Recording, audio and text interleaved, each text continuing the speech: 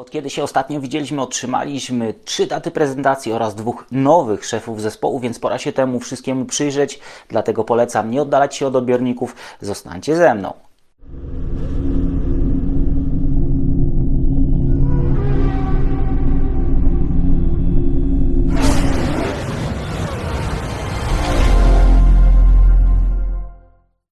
Jest niedziela, 15 stycznia, Daniel Biały, Echa padoku.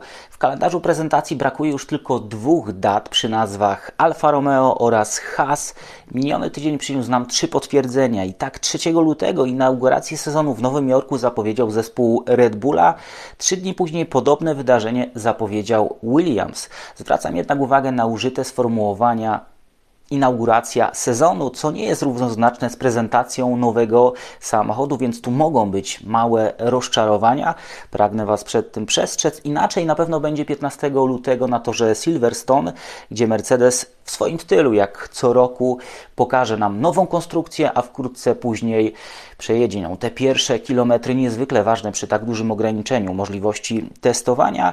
Na początku lutego głośno powinno być też na kilku innych obiektach. Przede wszystkim na obiekcie Fiorano, ale też na torze w Jerez i być może na torze Paul Ricard. Zacznę od tego, że Ferrari planuje 3-dniowe testy 2-letnim autem na torze Fiorano, aby dać etatowym, ale również tym rozwojowym, rezerwowym kierowcom taką możliwość łagodnego wejścia w ten nowy sezon. Z kolei na początku lutego, ale tu mały znak zapytania, na torze Paul Ricard prawdopodobnie odbędą się testy opon deszczowych, chyba że Pirelli zmieniło ten harmonogram, bo ostatnio dość cicho o tym pierwszym teście. Natomiast na pewno 7 i 8 lutego odbędzie się również test, ale tym razem na suchym torze, na torze wspomnianym przeze mnie wcześniej, czyli na torze w Jerez. Test, w którym wezmą udział kierowcy, obaj kierowcy Mercedesa, ale również pojawi się Fernando Alonso jako przedstawiciel zespołu Aston Martina, więc byle do lutego, jeżeli ten luty nam ruszy, to tak naprawdę Formuła 1 już będzie na bardzo, ale to bardzo wysokich obrotach. Pozostańmy jeszcze na moment w temacie prezentacji, a konkretnie przy miejscu obu prezentacji zespołów Red Bulla Nowy Jork, bo właśnie w tym miejscu Red Bull chce się zaprezentować, chce podbijać ten amerykański rynek i to się nam trochę wpisuje, czy pasuje do tego, o czym ostatnio się mówiło w temacie Andrettiego. Tu nie do końca w tej blokadzie nowego zespołu ze Stanów chodzi o podział z tej wspólnej puli, co pokazała sytuacja z tym spisowym. $200 milionów miało załatwić sprawę, teraz niektórzy mnożą to razy 3, inni razy 4. To tylko część całego obrazka, bo częścią finansowania zespołów jest ta wspólna kasa FOM-u, reszta pochodzi, no i to słowo klucz, od sponsorów. Z tego, co się mówi, zespoły bardzo boją się tego, że pojawienie się amerykańskiego zespołu z dobrym zapleczem, zespołu dobrze kojarzonego w Stanach Zjednoczonych spowoduje odpływ sponsorów, czyli amerykańscy sponsorzy przekierują swoje środki do amerykańskiego zespołu i to ma być prawdziwy powód obawy, prawdziwy powód, który powoduje, że zespoły, w zasadzie 8 z 10 zespołów na tym etapie są bardzo mocno przeciwne. Jedynie McLaren oraz Alpine mają wspierać Andrettiego w tym procesie wejścia do Formuły 1. Potwierdza się również to moje przypuszczenie wyrażone kilka magazynów temu, że być może Liberty Media ma jakiś swój amerykański projekt, taki plan biznesowy na to, jak wejść w ten amerykański rynek na swoich zasadach, ze swoim podmiotem, dogadać wszystko samodzielnie i uniknąć w tym całym procesie ewentualnych pośredników. Po prostu chodzi o pieniądze i takie informacje zdają się potwierdzać. Niektórzy mówią o tym, że FOM jest dogadany z Fordem i to Ford ma mieć priorytet.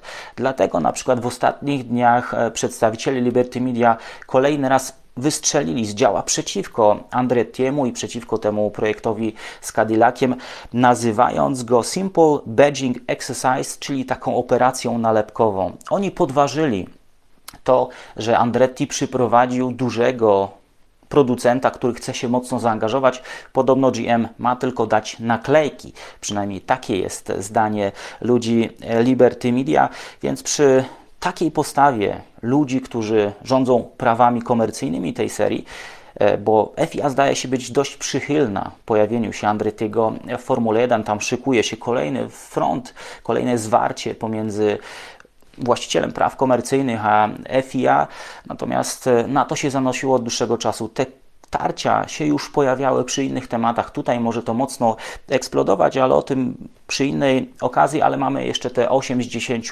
przeciwnych i trudno będzie złamać ten opór, choć Toto Wolff ostatnio troszeczkę zmienił ton. Nadal jest przeciwny, ale już nie bagatelizuje tego potencjału, jaki może mieć operacja Andrettiego z Cadillaciem i tym koncernem General Motors za plecami. A teraz drugi duży temat minionego tygodnia, czyli ci nowi szefowie. Pierwszy nie taki nowy, mowa o Fredzie Vasserze, który w poniedziałek po raz pierwszy oficjalnie pojawił się w Maranello jako szef zespołu. Z tego spotkania, które się tam odbyło, mówiłem Wam o tym, że tam mogły zapaść decyzje dotyczące priorytetów kierowców, czyli być może tego, na którego w tym sezonie postawią. Nie wyciekło zbyt wiele, poza tym, że Fred Vasseur miał otrzymać bardzo duży gabinet, tak naprawdę gabinet, którego wcześniej używał Mattia Binotto, z bezpośrednim wyjściem do ogrodu, w którym właśnie jego poprzednik miał spędzać długie godziny, szukając inspiracji, szukając natchnienia, szukając pomysłów na to, jak poprawić sytuację w Ferrari. A w piątek, 13, Williams zaskoczył wszystkich, ogłaszając, że nowym szefem zespołu będzie James Vance, który jeszcze do niedawna pełnił rolę szefa strategów w Mercedesie. Naprawdę to było duże zaskoczenie. Nikt tego się nie spodziewał, nie było żadnych plotek, żadnych przecieków.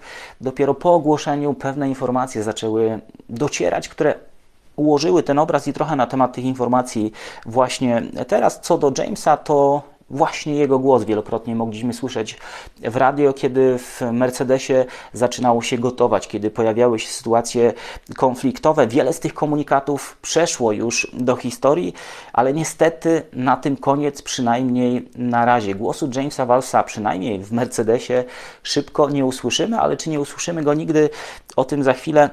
Dla Williamsa to jest na pewno duże wzmocnienie. Już pojawiały się takie głosy trochę szydercze, że Williams jest w zasadzie bez szefa zespołu, dyrektora technicznego. Kasa też ma się tam nie do końca zgadzać, więc znowu lekko się podnieśli i spadają tam, gdzie byli jeszcze niedawno. Z punktu widzenia Mercedesa natomiast ten ruch zdawał się, przynajmniej na początku, dla mnie być dużym osłabieniem, bo przecież ten człowiek od wielu miesięcy, a może nawet lat pełnił kluczową rolę. Również medialnie bardzo często się pojawiał, brał na siebie trochę tego ciężaru decyzji strategicznych. To pomagało całej tej operacji, że Toto brał na siebie część odpowiedzialności. Trochę kierowcy, trochę właśnie James Vance chronili tych, którzy byli z tyłu, chronili tych, którzy być może tak naprawdę podjęli te czasami złe decyzje. To może być postrzegane jako osłabienie, ale z tego, co udało mi się dowiedzieć, obie strony od pewnego czasu rozważały taki ruch. James bardzo mocno, bardzo otwarcie mówił o tym, że chce nowego wyzwania, że szuka nowego wyzwania i to wyzwanie go właśnie znalazło. Dlatego też, ponieważ James głośno o tym mówił w fabryce szefom zespołu, ten zespół się na ten moment przygotowywał. Dlatego od miesięcy ta struktura strategów, zespołu strategów wzmacniała się i zaczynała pracować praktycznie samodzielnie, bez jego takiego bezpośredniego nadzoru, może pod nadzorem, ale jakby go nie było. Celem jest utworzenie struktury, która będzie funkcjonować tak samo wydajnie bez tego ważnego elementu i próbą generalną dla obu stron mógł być zeszłoroczny wyścig w Brazylii, w czasie którego James Vance wszedł w buty Toto Wolffa. On zastąpił wtedy nieobecnego na torze Toto Wolffa, przejmując jego obowiązki. Duże zaskoczenie, myślę, że dla wielu pojawiło się w momencie, kiedy kamery złapały właśnie Jamesa Vance'a na tym kluczowym miejscu w garażu Mercedesa w trakcie trwania rywalizacji. To on właśnie nadzorował ten cały wyścig, ale przejął również te obowiązki medialne. Po sesjach był dostępny dla różnego rodzaju telewizji. To on się wypowiadał, on tłumaczył to, jak wyglądają plany zespołu, jak ten weekend dla Mercedesa się toczy. No i co ciekawe, to był jedyny wyścig w sezonie, który Mercedes wygrał. To też taki ciekawy moment. Jeszcze druga ciekawa plotka, że James Vance przez ludzi w koncernie Mercedesa był namaszczony jako ewentualny zastępca Toto Wolffa na stanowisku szefa zespołu Mercedesa. Był taki czas, kiedy Toto nie do końca był przekonany, gdzie chce być w tej strukturze, jaką pełnić rolę, czy na co dzień chce być na torze, czy podejmować tak duży wysiłek, czy być może nie ustawić się gdzieś w roli doradcy, takiego jakim był na przykład Niki Lauda, ale Toto nadal chce być w tym stanowisku, czy na tym stanowisku, dlatego koncern dość przychylnie spojrzał w kierunku Jamesa i tego pomysłu przejścia do Williamsa, bo to załatwia kilka ciekawych obszarów, czy przede wszystkim wiąże jeszcze mocniej Mercedesa z Williamsem, osadza tego Williamsa mocno na satelicie Mercedesa. Mercedes potrzebuje tych zespołów satelickich, potrzebuje mieć kontrolę nad tym, co się dzieje w Formule 1, a właśnie posiadanie zespołów klienckich jest elementem takiej kontroli, czasami elementem dodatkowego nacisku. Magazyn Racer pisze o tym, że James może zebrać bardzo dobrą szkołę w Williamsie w takich trudnych okolicznościach bycia szefem zespołu, a kiedy by się pojawiła potrzeba zastąpienia Toto Wolffa, kiedy ten by stwierdził, że być może na co dzień już nie chce się tym tak mocno zajmować, chce stanąć nieco z tyłu, to on ponownie zostanie wezwany. Całość wygląda na dobrze zaprojektowaną i przeprowadzoną operację, w której zdaje się nie być żadnych przegranych. Williams dostaje dobrego człowieka, dostaje dobre układy z Mercedesem. Chodzi Toto Wolff i James Wolff zdają się temu zaprzeczyć, ale oni oficjalnie mówią, że Toto Wolff powiedział, że gdybym Jamesowi powiedział, bądźcie dla nas takim mini wsparciem, mini zespołem B, to usłyszałby takie dość brzydkie słowa, sparafrazuję to, idź sobie stąd, natomiast nie do końca chce mi się w to wierzyć. To jest trochę taka gra medialna.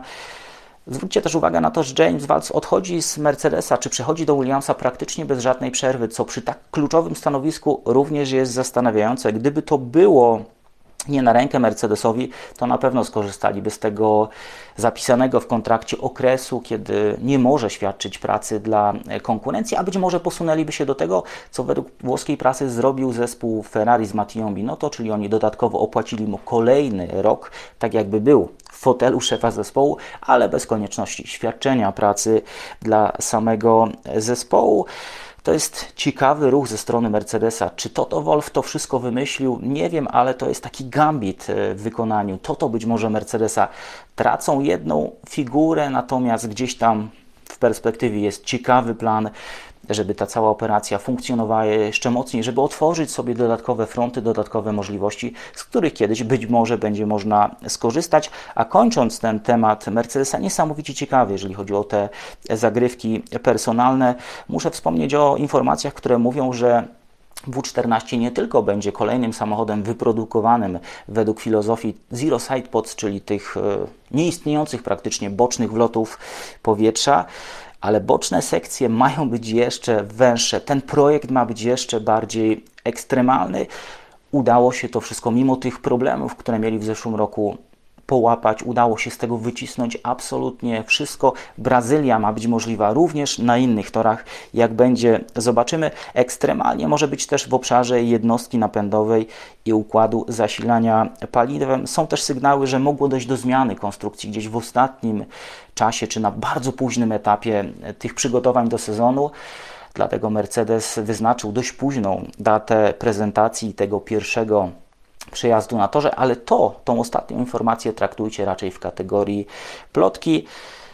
A na sam koniec przygotowania Maxa Verstappena. Jedni są w górach, inni mają obozy w ciepłych miejscach, jeszcze inni biegają gdzieś z pingwinami, a Max Verstappen robi to, co lubi, kiedy nie może jeździć samochodem Formuły 1, zamyka się w swojej świątyni samotności, no i oddaje się tym aktywnościom związanym z iRacingiem, z jazdą w tej wirtualnej rzeczywistości. Dodatkowo zapala sobie taką specjalną lampkę, która wszystkim, którzy mogą znaleźć się wokół tej jego świątyni, daje jasno do zrozumienia, żeby mu w tym czasie po prostu nie przeszkadzać. Ja już Wam też w trakcie dzisiejszego dnia nie będę więcej przeszkadzał. To jest koniec dzisiejszego wydania, ale kolejne w przygotowaniu, bo tak jak Wam wielokrotnie mówiłem, mimo że Formuła 1 nie jeździ, to w Formule 1 dzieją się niezwykłe rzeczy, o których na pewno będziemy sobie mówili w kolejnych wydaniach magazynu Echa Padoku, na które już dzisiaj Was serdecznie zapraszam.